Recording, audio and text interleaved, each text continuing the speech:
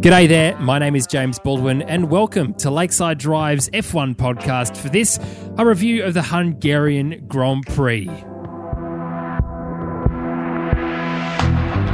And I'm joined, as always, by my friends and yours, the two Thomases, Tommy T and Thomas J. Camp. G'day, gentlemen. G'day, mate. Gentlemen, how are we? Very good, thank you. The joys of live broadcasting strike yet again. Wow. So it's good to be here. Look, what an absolute race. Campy, I hope you have bought not only a fleet of rubbish trucks to get rid of the absolute idiots that have taken part in the Hungarian Grand Prix and everyone else associated with it, but also a trash compactor to make sure that we can fill them over and over and over again. It was an incredible race. First of all, though, a big shout out to our Discord server. Yet again, just going absolutely off chops, which I thought was really, really cool.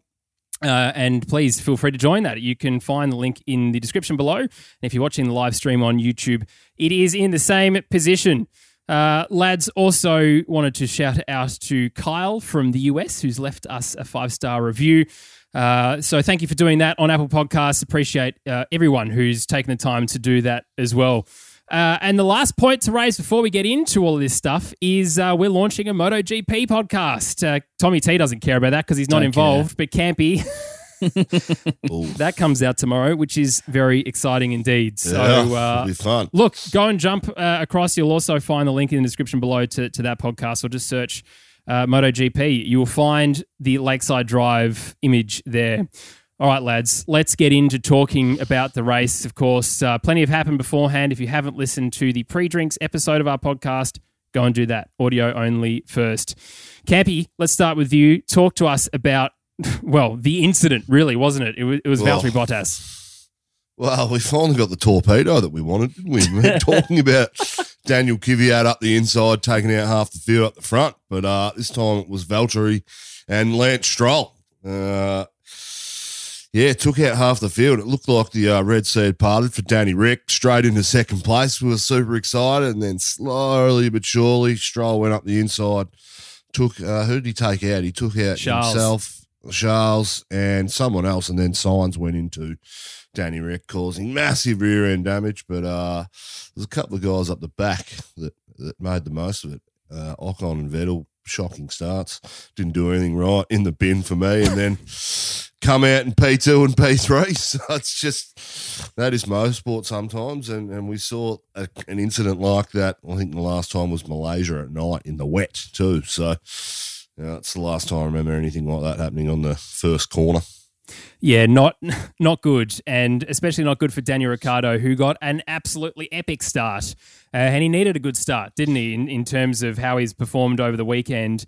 And just wrong place, wrong time. And it was Lance Stroll having a leisurely crash into Charles Leclerc. And Charles Leclerc, literally just really, really poor in terms of spinning him around, like spinning Daniel around. The amount of people who had contact but was still facing the right direction. Unfortunately, Daniel wasn't one of them because, of course, with the red flag and the restart, he could have found himself further up the grid. But anyway, we'll talk about Daniel in a little bit. Tommy T, what was your take on the whole situation? I just can't believe how lucky Ocon was. Everything just worked perfectly for him. He had a shocking start, which benefited him. He ended up on the inside kind of trying to go behind some people. He almost like slowed down right at the end, and it just parted perfectly for him just to slot through and end up in second. It was unbelievable, just luck for him. But that is, like Campy said, motorsport, and you just got to make the best of it when it happens. Yeah. But we'll get to the rest of the race later because, yes, he was lucky at the start, but he also backed it up, which is the main thing. Absolutely. He did, yep. I've got a couple of other points here too as well before we get into that. Sorry, Campy.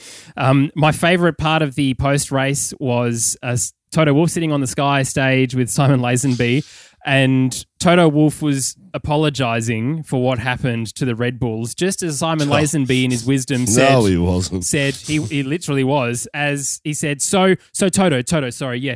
Are you actually going to apologise to the Red Bulls? Literally, as he was apologising, Lazenby spoke over the top of him, and then Toto's like, yes, as I just said. I've come and to I said expect publicly, that from Sky. I'm sorry. Yeah, just terrible reporting yet again. The whole weekend was not good. It was not good. So does this mean Valtteri's got himself a job for next year? Because that was like playing the team game, right? Completely did the right thing there.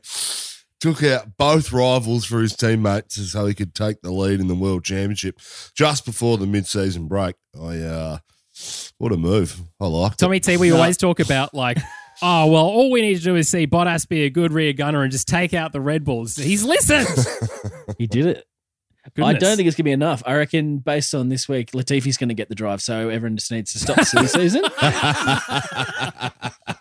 It's done. Latifi has proved that he is the points getter for that Williams team, so he's going up to be the teammate of Lewis Hamilton.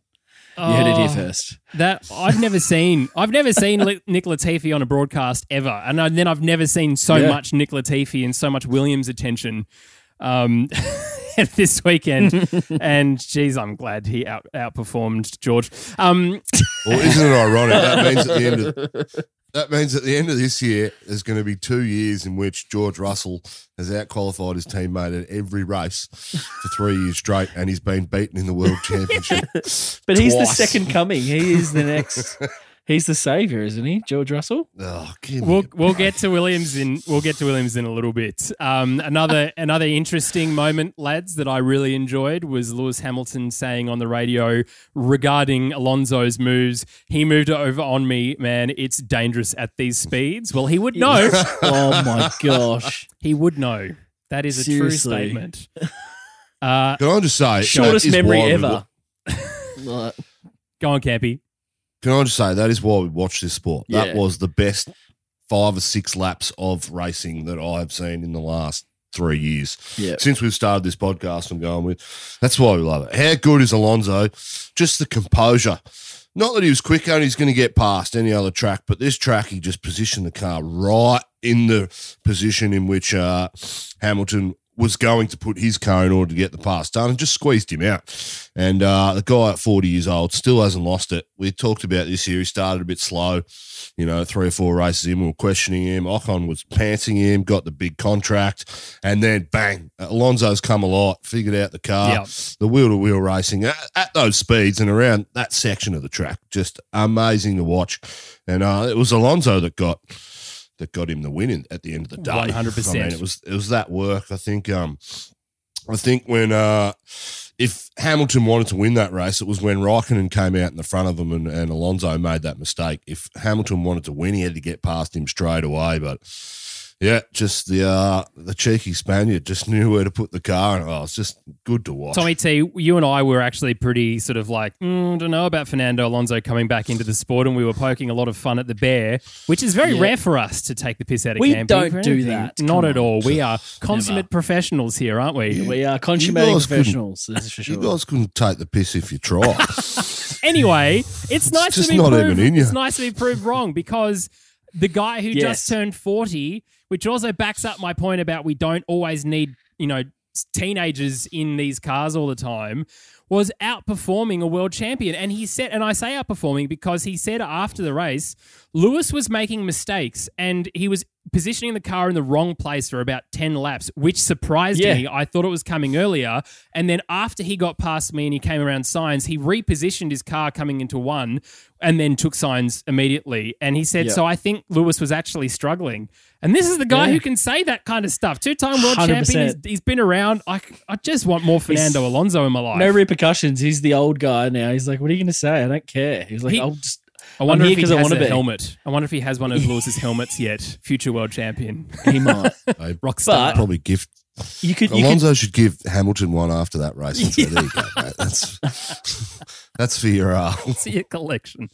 Chuck it into the tyre yard. But with the rest of Alonso was playing chess out there, and mate, he had every move that Lewis was going to throw at him sorted, counted, and ready into the next corner. Well and truly before Lewis had even thought about it, he had him absolutely licked for about 8 laps there, and literally cost Lewis getting the race win.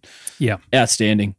Now, we need to talk about the biggest, I cannot believe I'm actually reading this as I woke up this morning, news, and that is Sebastian Vettel being disqualified for not having an additional 700 millilitres of fuel to take out for a sample. The regulation states that at any point during the race that 1 litre of fuel needs to be taken out for scrutineering, and they could only get out. I'm going to say, and I'm going to push back on what you said before about the best thing about F1. I'm going to say this is the best part of F1 is waking up the next day and having the race result completely overturned because of some stupid rule that didn't happen on track. I think that's why we love this sport. Am I wrong? Campy, what the hell's going on with this? Because I think that is the biggest, like, we've redesigning this whole car. We want more racing. We want all these things. We want fans to be involved more, and they can't have an additional 7. Like, how big does the sample need to be? Is there fuel in the car? 1 mil. Yes, this is fuel. Good. Move on. Like, what a dumb technical regulation. Unless this They is should something just be about like, can you start it up or not? I don't know what Does it tick over? Yes, no. Well, look, I too am shocked, and I don't like the fact that we got to change the result for Vettel. But he still did it on paper. It's a bit like Lance Armstrong winning the Tour de France. He still won the 7 things, and no one can say they beat him. Vettel still got second, did the interviews, did the podium, took the trophy, and then they took it after him. So in his mind, he's still got it done. But to play devil's advocate, he's still there's a reason why we have these regulations, and it is fuel flow sensors. We saw Ferrari cheating a couple of years ago with that. What? We didn't actually know how much fuel was going in. Never. We saw Danny Rick lose a podium for fuel flow at the start of the turbo hybrid era in 2014. Red Bull have had a couple of times with their fuel flow, and that's what it's around. See, Aston Martin's technicians came out and said, according to our records, we should have 1.4 litres of fuel in there, and it shouldn't have been an issue. But that suggests that there's either something wrong with their calibration or they had more fuel flow going through the thing. That's why they have going through the motor. That's why we have these regulations. Am I a stickler for the rules? Absolutely not. I don't want to pull drivers up on things happening for stupid things that don't affect the outcome of the race. A bit like the Renault over-revving for 0.001 of a second in Malaysia a few years. That, to me, that stuff, cut it out, get rid of it. But there's a fine line between where it comes down to these engineering things, because if you let people off with it, we know Ferrari's going to cheat like hell to make it work. So that's, I can see it 50-50. Can I just have a quick shout out also to our live stream people? Adam Hughes, Sledge TV, Aya and Hollinsworth, hello to you. Thanks for joining us. Campy, you're absolutely right. But Tommy T, you and I spoke about this just before as well. The biggest thing out of all of this was the promotion then of Carlos Sainz to third. And here is the tweet from Scuderia this Ferrari. This is another podium. At Carlos Sainz 55 has been promoted to third following the disqualification of second place finisher. It's just the disrespect of and Sebastian Aston Vettel. Martin has come back in a jerks. tweet with a gif of Seb saying, "I'm Sebastian Vettel." Can Ferrari stop being such a bag of idiots? Like, what is that even? Why can't you even say your name? Like, just whoever this social media chick is that we saw in bloody Drive to Survive that was like, "No, Seb, do this," and says like, "Are you kidding?" Anyway, you're an idiot. True seriously. story. Unbelievable. Dumb pathetic. Ferrari. Yeah. Really pathetic. And disrespectful of Seb. 4-time world champion. Get bloody better at being alive. Okay. What a shit organisation. Not wrong. Why would you buy buy McLaren? It would just suck. Thank you. It would hurt my ears to work for you. Thank you. Thank Rescind you so his much. job offer now. I look forward to never offering you a job. Not that I would have done anyway. All right, let's talk about all the teams from backwards to front, and we're going to start with where we were just talking. Aston Martin, unfortunately, with Seb Vettel disqualified, and Stroll having, as I said before, allegedly crash into Charles Leclerc, into Daniel Ricciardo. Must be really nice being a terrible driver and just having no repercussions about how you perform each weekend. Campy, come on, what's going on? I've always said about Stroll, he's a 1 in 5 race driver who'll pull it together. But we're 11 races in, 12 races. 11? Yeah, 11. And he's done nothing this year. Absolutely nothing. Started off really poorly. We saw Aston Martin as an organisation tried to sue the FIA and get some regulations changed, go down the legal route so that his son could get some points. Just ain't going to happen. But that's what happens when you copy a car from last year.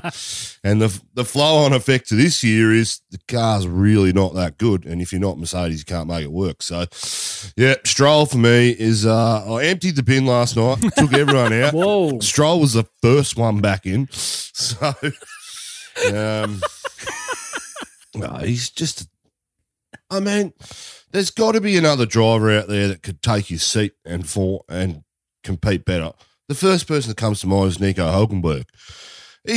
He would make that guy look like an amateur, Yes. and he'd probably beat Seb too. Yep.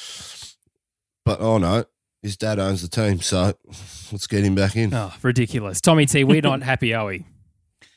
I'm not surprised though. I've kind of just given up trying to have this Stroll hate because it doesn't do anything. It's not going anywhere unless he you're not starts wrong. doing serious damage and getting disqualifications and like getting race bans and things. Like he's going to be around for a while, I would think. So we just kind of got to deal with it and just root for his teammate to absolutely own him every week.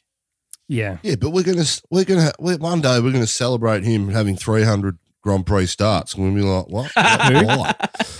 He's the new Rubens. 1 in 5. What have you done in this sport? Not even 1 in 5. It's 1 in 0 at the moment. That fraction doesn't work, I don't think, mate. I will call you out, Tommy T. He's not the Rubens. Rubens Barrichello, really passionate, super lovely, cries when his son races, really talented driver, went up against Michael Schumacher. Stroll has done... No. I love Rubens. and, I'm just saying, race starts. And he hasn't done anything.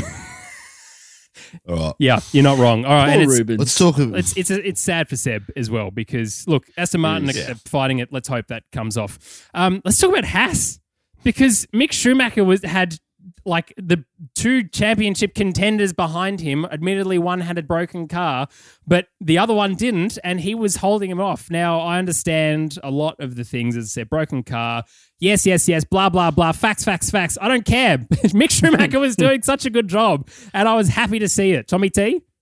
Big fan. He was doing exactly what he was supposed to do.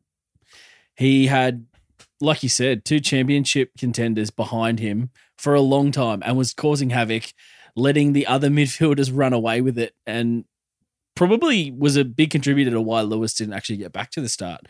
Max never had a chance, I don't think. His car was cooked from the start. Yeah. Same with Daniel. But genuinely, like, he was doing the right thing regardless of their pace. He was doing exactly what he should have been doing. It was good to see him actually having some wheel-to-wheel kind of action and defending some moves properly, like, because he hasn't had to do that other than being blue flagged all year. That's kind of the only way we've seen him contend with these guys.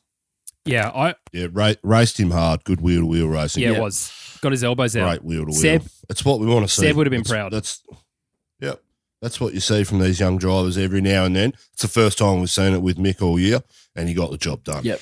Unfortunately for his teammate, Mr. Mazepin, how could they stuff up the unsafe release really. in the pits? Look, I get that it's the start of the race, you don't want to lose a position, but it's not like they had position anyway. Yep. Yeah. They were just trying to gain, just super frustrating. It was Raikkonen's fault from memory, wasn't it? It was. It was Raikkonen that. Yep. Oh, man. Yep. I feel somewhat sorry for that guy because he doesn't probably get the, I don't want to say, he doesn't get the credits in our bank because we never see him on track. Yep. And we don't really look at their times closely enough to give him an honest review. But yeah, he's in the bin too. But Tommy T, it's more importantly because we actually got to see, whoever the TV director was decided to show, again, like Nick Latifi and Schumacher, who we often don't see. Even Giovinazzi got a little bit of a showing as well. But that was really important. And I think really important for his confidence too as a young driver. And Campy, he probably has good wheel-to-wheel racing with Mazepin, as you say, but we never see it because he's so far back off the pace. And of course, the TV director doesn't show everyone. It's not like this podcast where we're fair and talk about everyone in an equal way. Yes. Mm-hmm. No, we're not. Let's move on to Alfa the most Romeo. biased podcast on the internet. Yep, you're not wrong. Alfa Romeo, Kimi Raikkonen in 10th and Giovinazzi in 13th. Of course, these are all the results after Vettel's disqualification. So if he wins the battle, all of these people get pushed down a place again. But look, good for Alfa, I suppose, to get a point. I mean, they need it now to close the gap to Williams, which never thought we would be having that kind of conversation. Yeah, what's going on? But they were probably, it almost looked like they were the weakest car on the grid. Yeah. Would that be a fair assumption, Campy? Yeah, probably. Yeah, absolutely. They lacked pace.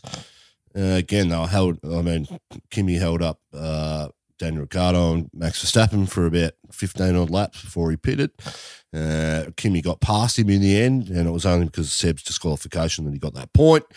That's really, I mean, they were terrible at this track, let's be real. Yeah. Qualifying was horrible. The car just wasn't set up. I mean, Latifi and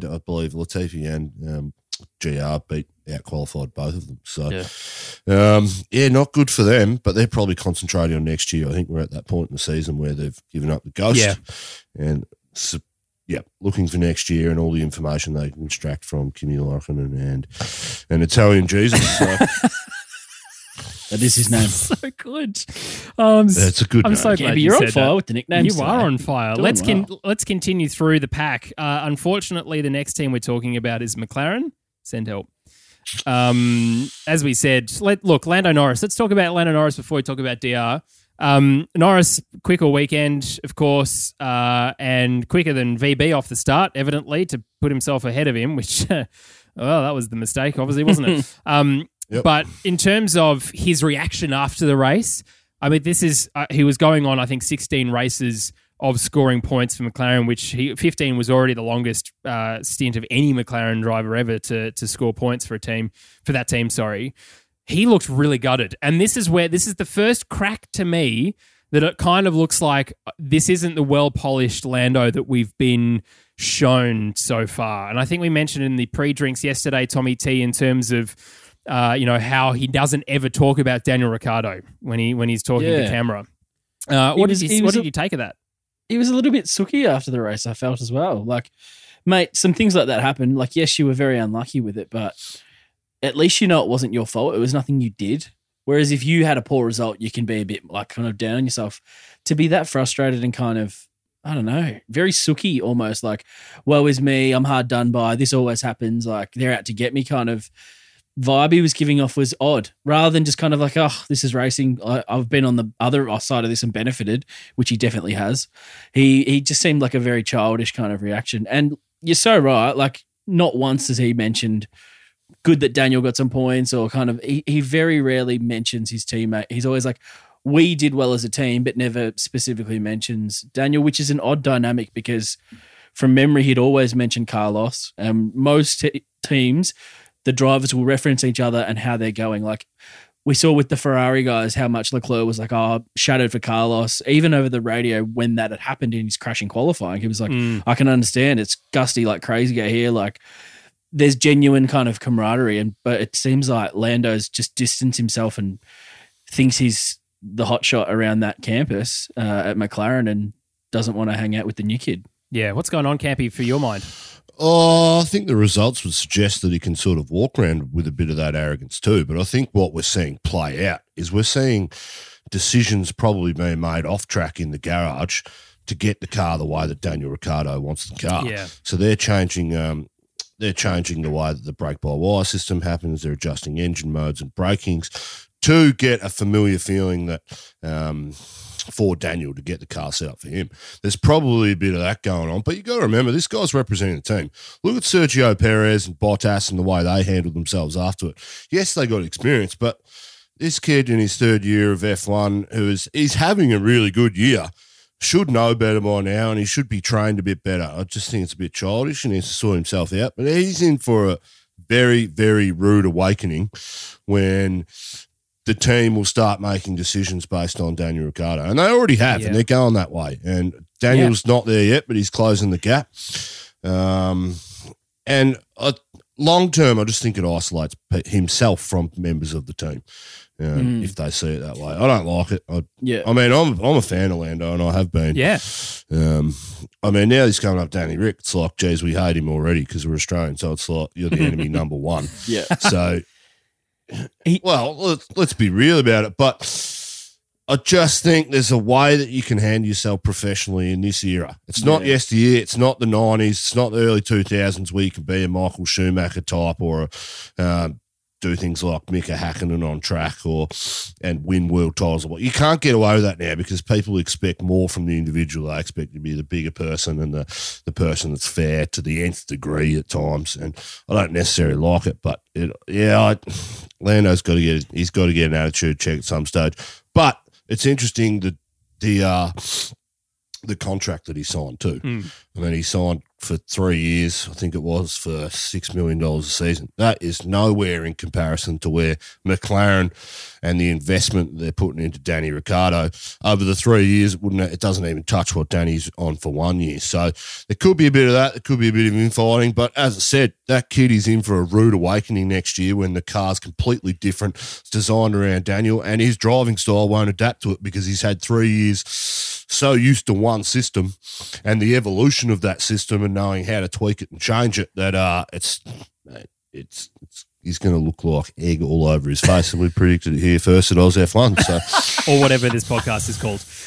Yeah. Oh, sorry. Formerly known. In the live stream, Captain Virtual says, Campy, this podcast does not even come close to the bias of most English podcasts, which is a correct statement, which is why we're having a conversation that Lando really needs to just take a couple of steps back here rather than being like this. And I think also the biggest thing for me is he's gone from so buddy-buddy to Carlos to really figuring out that, geez, if I don't sort my life out here, I'm going to get my ass kicked, which hasn't happened necessarily, but he's gone so far the other direction in terms of siloing DR that, of course, we're not going to like it because we're massive fans of DR, but also Daniel doesn't seem to be that kind of person. Like, he's very similar to Carlos in the he's really great on track. He's professional, he needs to be, but has a bit of a laugh. Like, I think maybe he's Carlos a and lighthearted Daniel. guy. I don't know why you wouldn't want to hang out with him. Yeah. It seems bizarre. He doesn't seem like he'd be different behind closed doors. We could be completely wrong, but from all indications, we know Daniel behind closed doors is a bloody legend. Yeah. And would be an easy guy to get along with and just good to collaborate with on getting more out of that car. One of the rather than trying to go at things- your own, Lando, you big weirdo. One of the interesting Look, don't try and get too big for your boots too early, Lando. You've done absolutely nothing in the sport other than get a couple of podiums. I've said this before, but you know what? Statistically now, Esteban Ocon and Pastor Maldonado are better drivers than you on track, which Oh, hail says something Pastor. about you and what you've actually achieved. So just calm down. You'll get it together. You've got a chance. You've got a long time in this sport. Figure it out in the first 2 years, not the third. Yeah, Maldonado back to Williams, by the way. That's who I want to see next year. Good segue, Campy. Daniel Ricciardo, obviously just gutted, but considering how much damage he had to hold off Max for as long as he did, you know, was pretty good, to be honest. Unfortunate still he doesn't get a point at all. He had just as much or if not more damage to his car than Max Verstappen did. And not one mention of him on commentary in the start that he got. No love for Danny Rick at all. He's on the nose at Sky Sports the UK. Because he's Lando's teammate. Yeah, because they've picked the side, mate. And this is the thing that we keep saying we're really like, obviously Danny Rick biased here, but we can't stand the British commentary.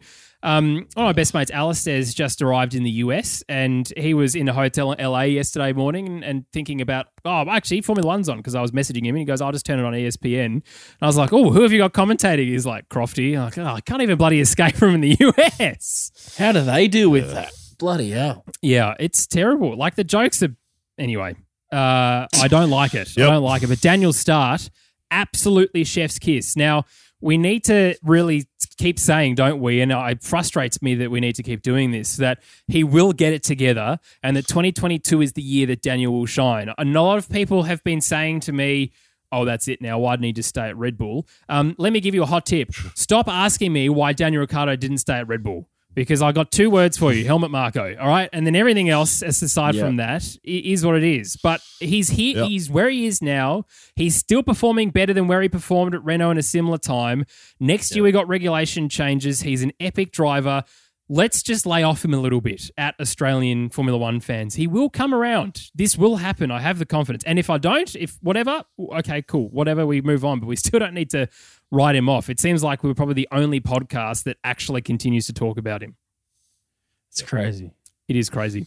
All right, let's move on to Red Bull. This is a weird order to be talking about things. Max Verstappen in 9th as a result of Seb being disqualified and, of course, Perez DNF'd. I saw footage, I should say, of Valtteri Bottas going up and apologising to Perez, which was really good. Good, VB made a mistake and he's got a lot of cap in hand action going on, trying to apologise to a lot of people and a 5-place grid penalty, of course. But Sergio Perez, disappointing for him because this was an opportunity for both Red Bulls really to put some more, I guess, room between Mercedes in the front of the Constructors' Championship, not just the Drivers' Championship.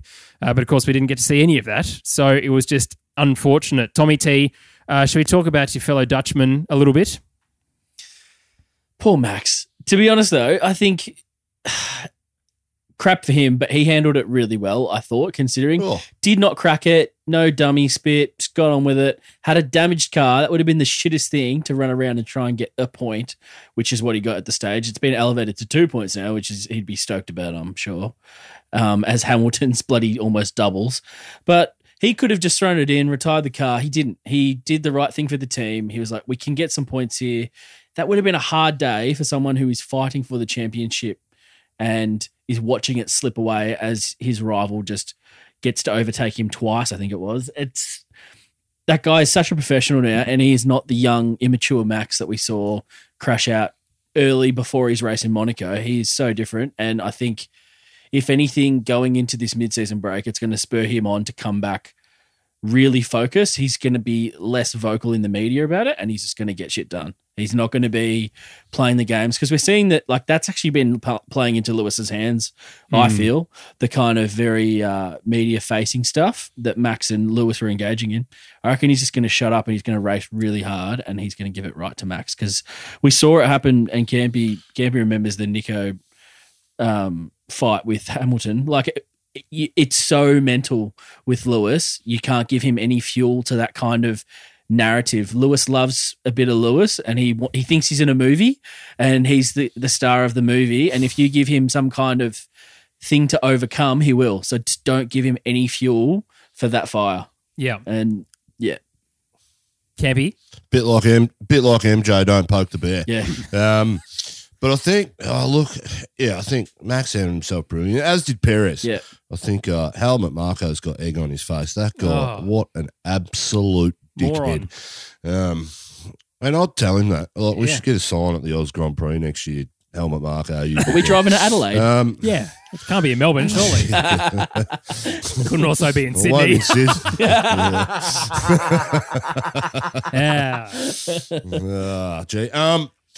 Look, Marko, he'll come out and say, Valtteri Bottas deserves a race penalty too. So, a bit of a shame, really. I mean, shame for Red Bull, but it's a bit of good riddance for me. You carrying on like a muppet, and that's what happens.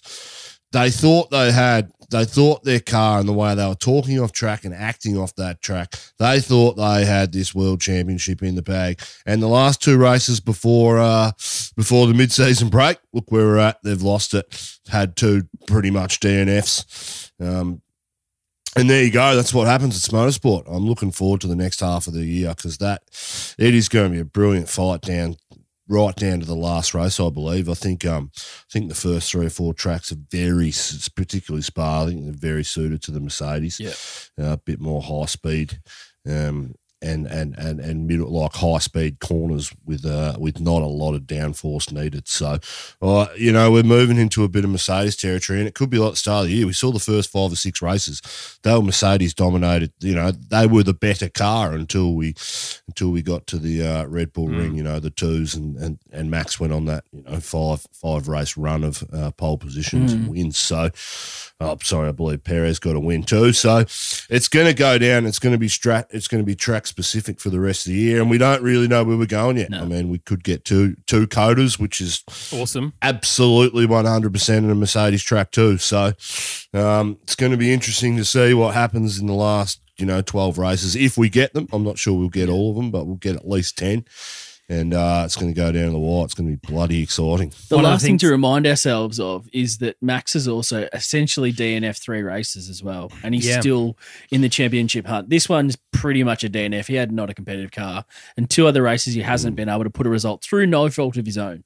So we've got to remember that he's got 3-0 versus Lewis has been in every race. And think how lucky Lewis has been in retrospect compared to Max. I think back to Imola, he ended up off and that red flag saved him, managed to get back and fix his car.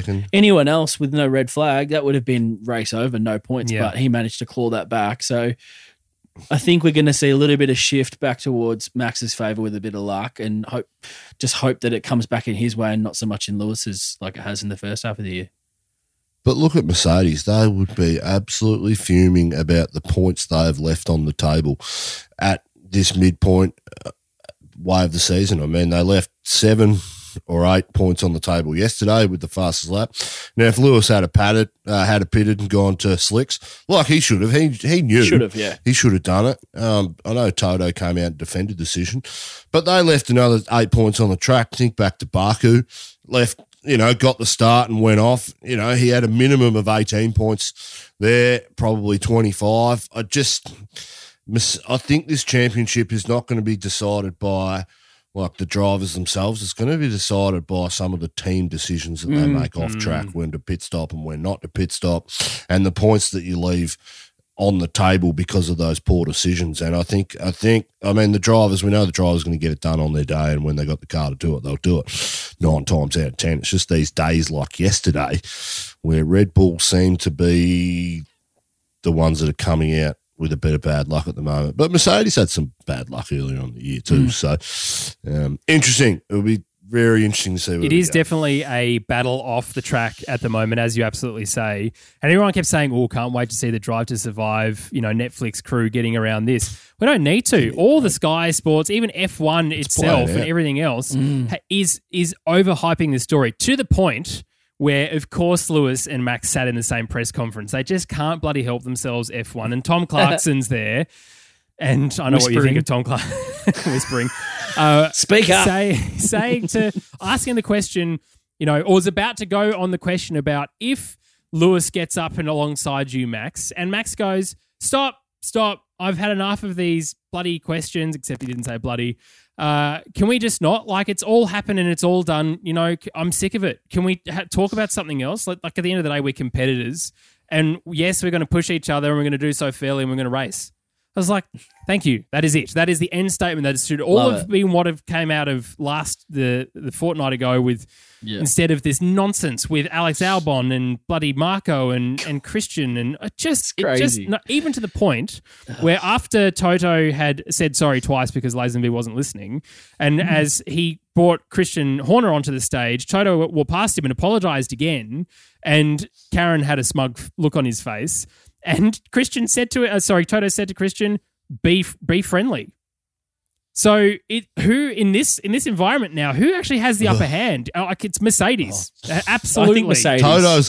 Toto's definitely got the upper hand. Big time. Because they've won the last 6-7 world championships. They've won the last and constructors championships too. They knocked Red Bull off the porch, and they have redefined this sport, what they've done in this turbo hybrid era, and shown what is capable. We've never seen a run like this ever before. So and Helmut Marko's a liability in this fight off the track. That guy's a lunatic. He also can't wear his mask properly. Put it over your nose, mate. And literally everybody else can do it. People with wheel guns can do it, and you're walking around with the same mask that you put on in the first race in Austria last year. You haven't taken it off. You've built your own immune system up. With breathing into the same mask. It's ridiculous. Before we get into camping, don't go mask. Don't go bloody just...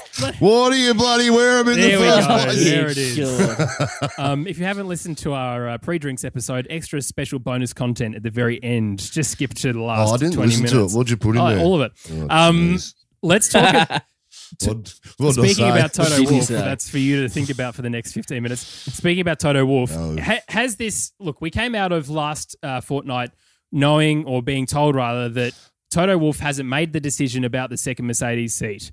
Now, we've come... Yes, he has. We've come through... Well, you should say Valtteri Bottas because he's just managed to... Anyway, but we've come through this good success for Williams and good point scoring for George. George drove bloody well. And yes, we are talking about Williams this far up the pack now.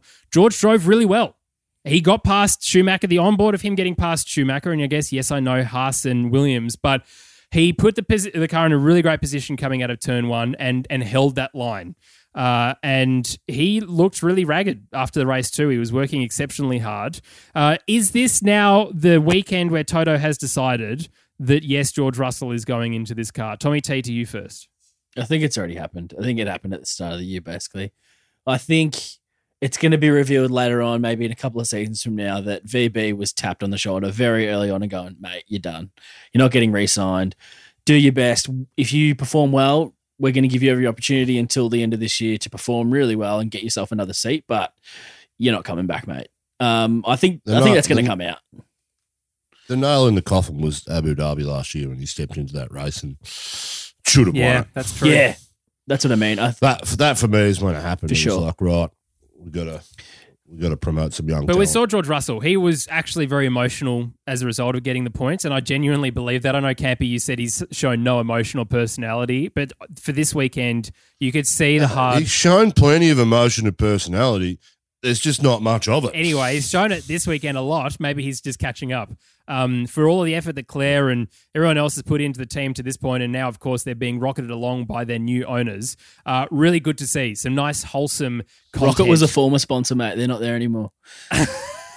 Oh, yeah, okay, good. I was like, who's Rocket? Yes. But also Nick Latifi, as we said, who outscored, which is so great. Favorite Canadian. So glad. His post-race interview was fantastic. He was very happy, very smiley, nailed full of emotion and character, Campy.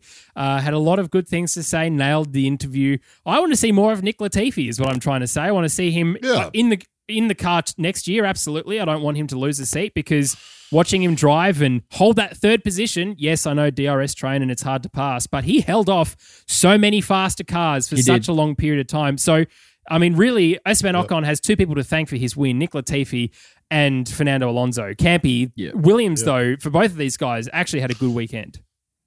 Yeah.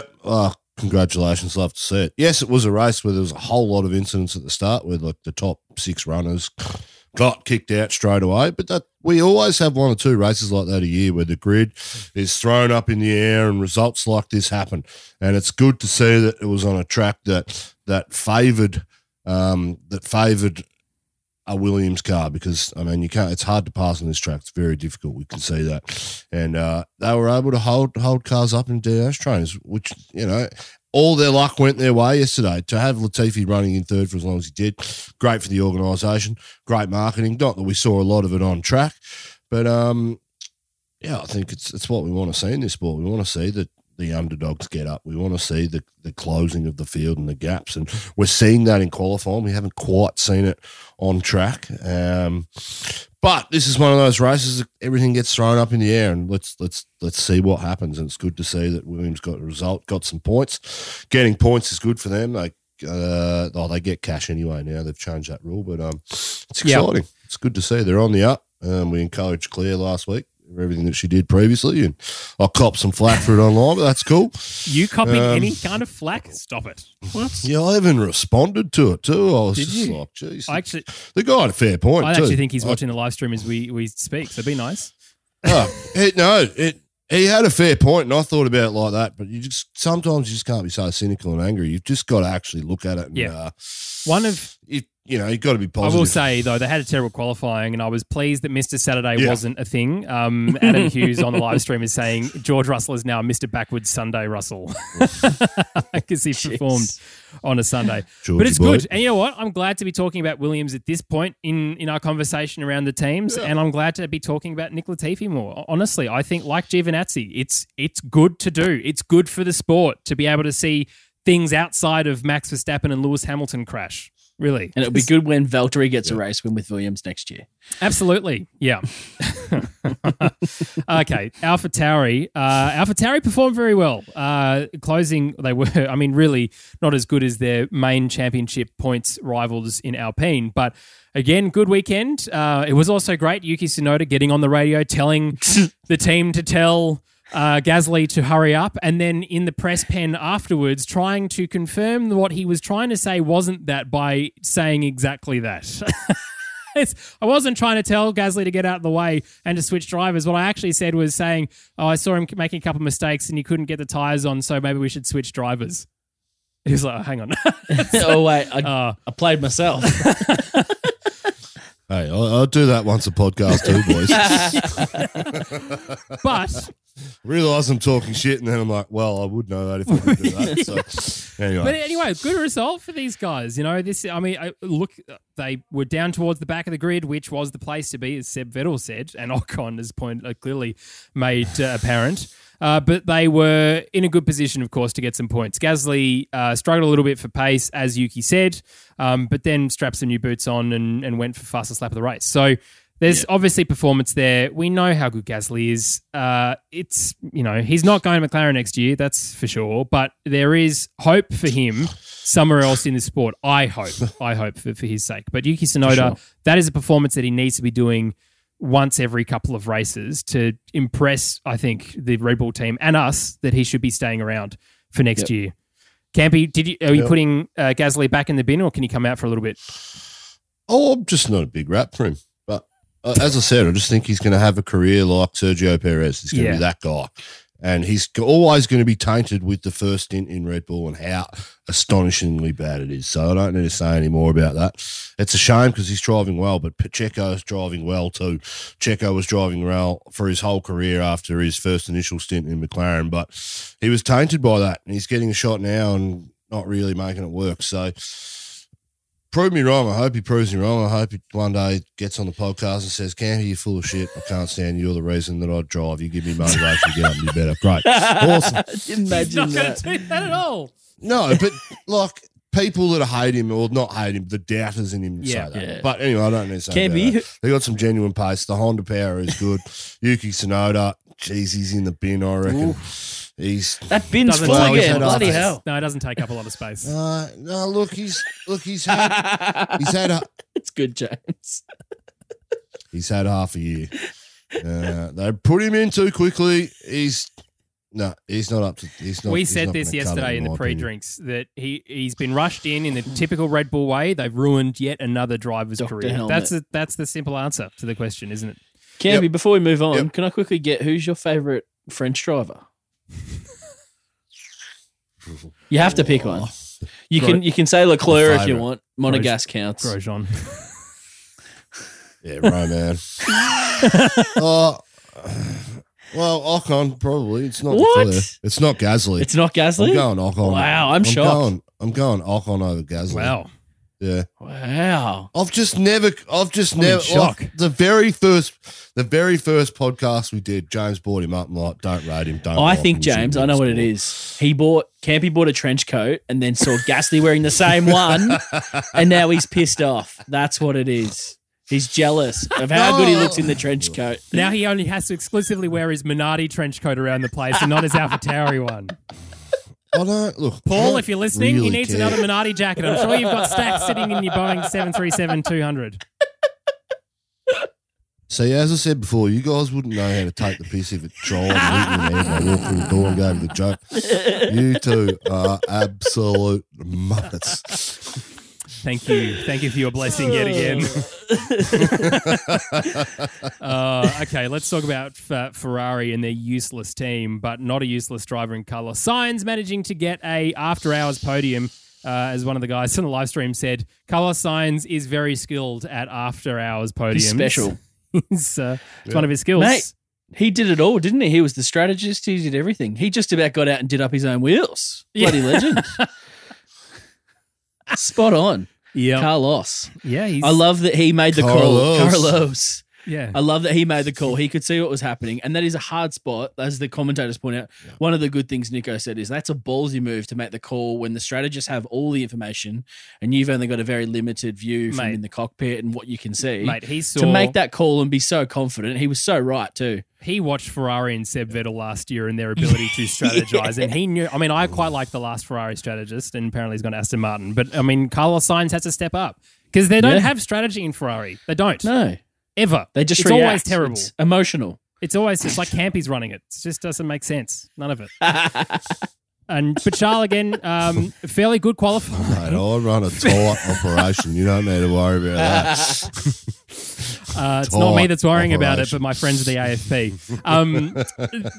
Carlos, did well and good to get through. And, I'm glad for him because after the issue that he had in qualifying, it was good for his confidence to get back. Charles, again, had great pace. And, of course, unfortunate if Leisurely Stroll hadn't had a leisurely crash into him, he probably would have done very well as well, but we won't know. The only thing as well, of course, though, is that means that Ferrari claw back some points closer to McLaren in the Constructors' Championship. They're not quite there yet, but...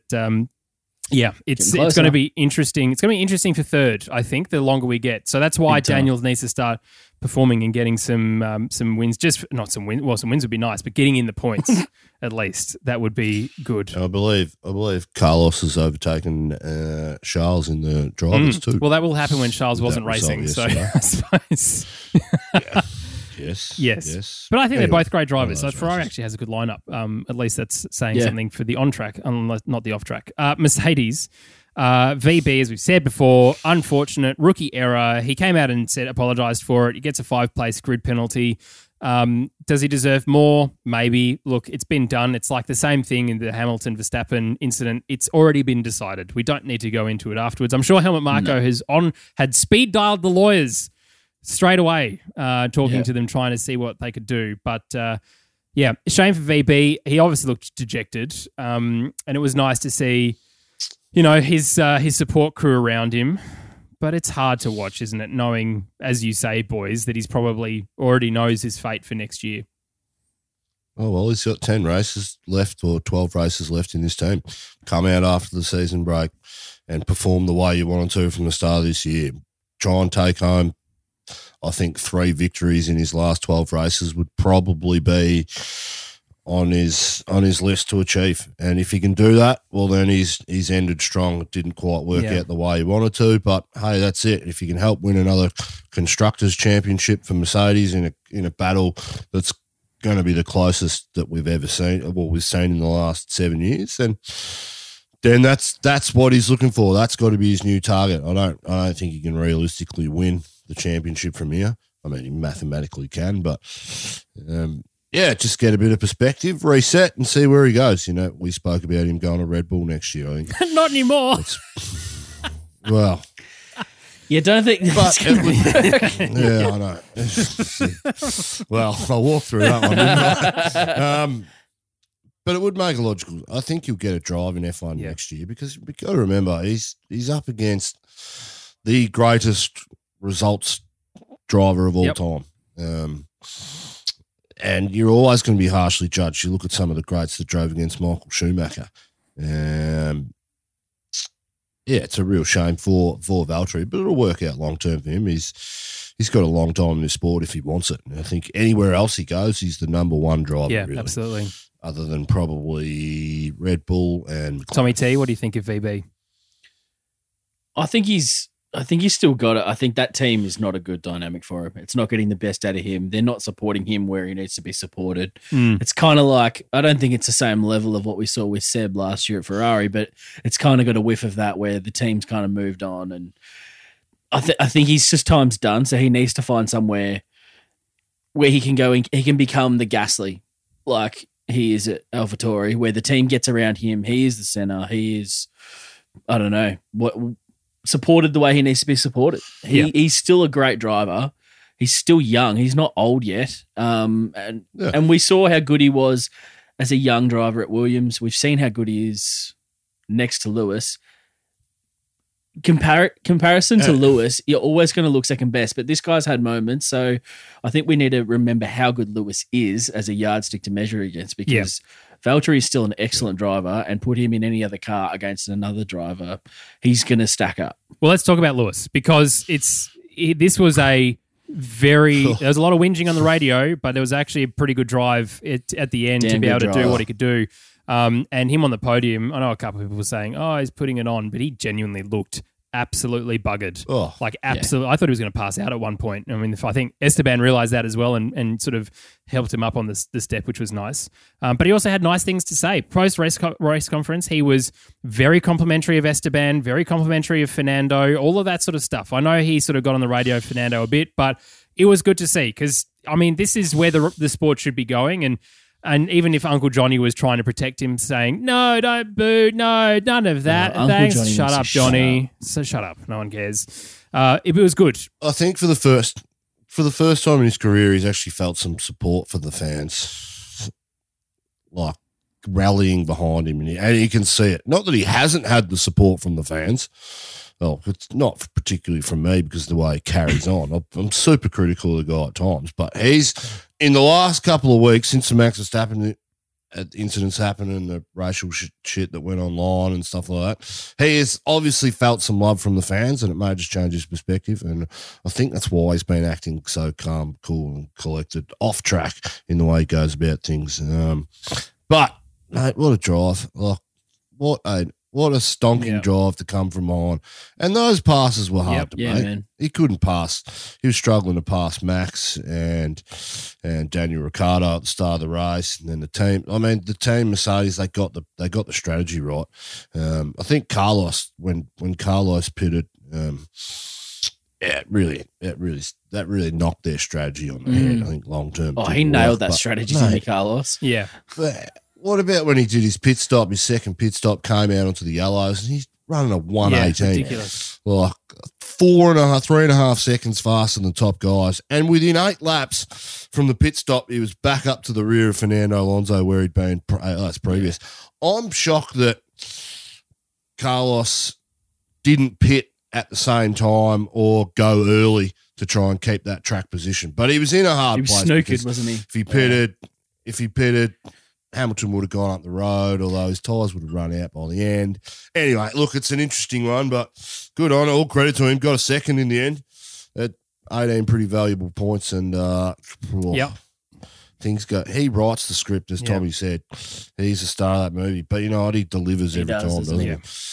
Yeah, let's talk about Alpine then, because Fernando Alonso, as we said, inherits driver of the day, 4th. He absolutely was a driver of the day. Yeah. And Esteban Ocon, of course, winning first. Great for the whole team, and really nice for Fernando to be celebrating with Ocon, and for the whole team. As I said, it is encouraging for them. Of course, not there because of pure performance and pace. But this is the kind of racing and racecraft that these guys need when something happens up the front to be able to step up and take it. And, of course, this just solidifies their decision to keep Esteban Ocon for another 3 years, doesn't it, really?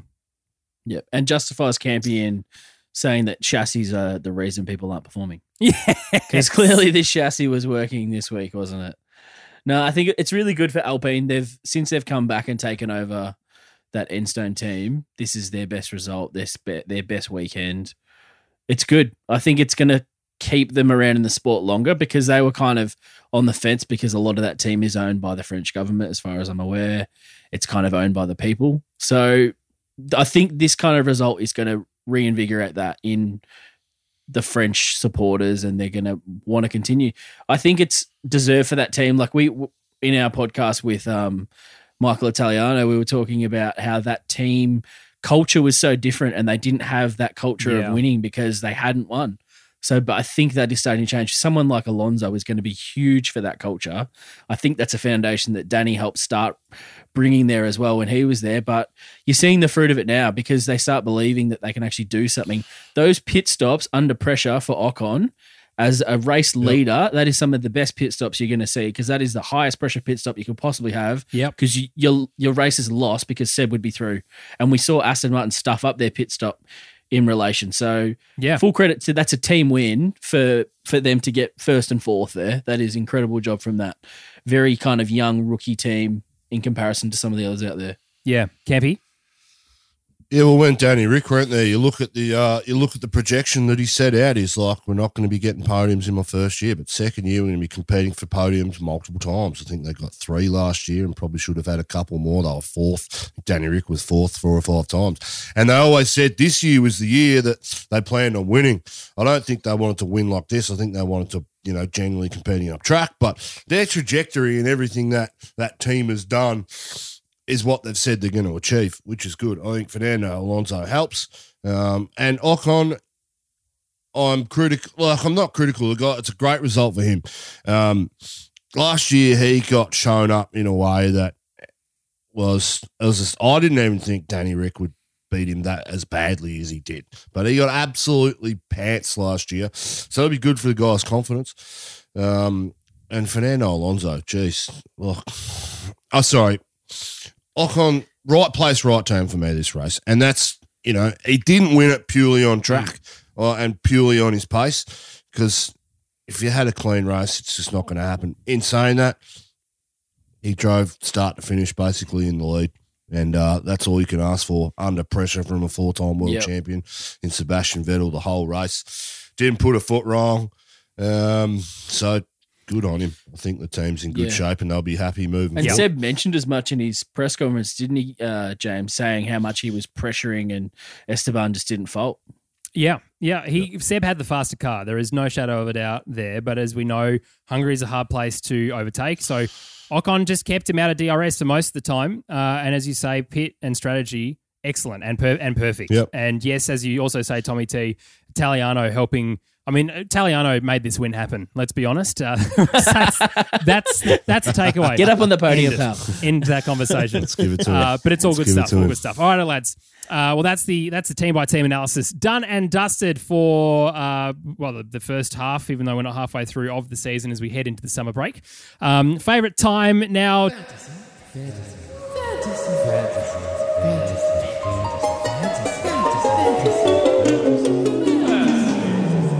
Talk about Fantasy League. If you're not part of the Lakeside Drive F1 Fantasy League, go and join, because it doesn't matter really what kind of points you score. For me, it's all about the names. In saying that, you say that because you're losing, correct, mate. How could you tell? But I've chosen a selection, lads, of my favourite for this round. We've got David Waterpark Croft, Nicholas H. Yes, Ted didn't mention it once that I could hear, not even in his notebook. Your booze serve only to fuel my power, Nikita A. Three beautiful snowflakes, Lydia S., which I can only assume is Campy's beard and Campy's beanie. Good old McLaren Darren, James J, Esteban from my team, Jay Quinney. I put that in there because that's hilarious. I bet you wish you had him in there and turboed from that weekend. And Lars and Send Help, RIP us. Danny forgot how to drive-o. And Chris Gray, who is also from Australia, so your betrayal is noted for the podcast. He's made a list. Made a list, pal. He's in the bin. The top three performers in Hungary were Ryzen, Team 1. Put some effort in, change your team name, please. Hungary, like Toto Wolff. Josh L. Well done, sir. And my score keeps cutting out. Okay, checking. Lauren R. I love that. As we approach the summer break as well, Campy, unfortunately, is 28th. It's so depressing. As we spoke about yesterday, oh no, Campy's left Carlos Sainz in his fantasy team. Damn it. It worked out very well and turboed. Tommy T, you've dropped 10 places behind Campy at 38th, and I am 45th. Man. It is come not on. Good news. Hey, Campy, did you know that you get your Mega Driver back at the mid-season? So you didn't use it, you massive you get idiot. 2 uses. Oh, really? So, oh dear. It's not going well. Oh, really? You probably would have Yeah, megged everyone's Max and then it going would have back. been buggered for you and we could have scored 2 points. Yeah. 2 points times 3, 6. Yeah. Yeah. Well, boys, great, hey, it's great. been a good start to the season, really, hasn't it? We've done heaps of content. We've changed the name of the podcast. It's all been very good. And look, we appreciate you guys watching along on the live stream. Thank you for that. Listening, rating, reviewing. All of it serves the algorithm, apparently, is all we end up doing now. So it all makes a huge difference. Thank you for that. We're a slave We to the will algorithm. be back with new content in a couple of weeks, of course, at the next Grand Prix, which is Tommy T's favourite track. But we probably will release our classic race review that we filmed at the beginning of this year, halfway through the year, which is an absolute... It is awesome. We really enjoyed that. Oh, it's Belgium. You shouldn't have said anything. No one would have noticed that my hair was massive. You've noticed Tommy T's hair. Australian Jesus. That's what you were talking Now about. he's trying to create Australia on his head as an island. He's starting with Tasmania. And it's only going to go well. Look, boys, thanks so much. To you guys too, if you are interested in Two Wheels MotoGP podcast, we're doing that straight after this. In fact, we're recording that, and that continues as MotoGP comes back from its summer break, so you get to hear Campy and I for that. But boys, that's it for now. Thank you so much for both of your time. Can't wait to speak to you effectively in 2 weeks, even though that was recorded in February, and then again in a couple of weeks at Tommy T's favourite track. Don't think about it. It's too hard. Thanks, boys. See you soon. I like it. Cheers.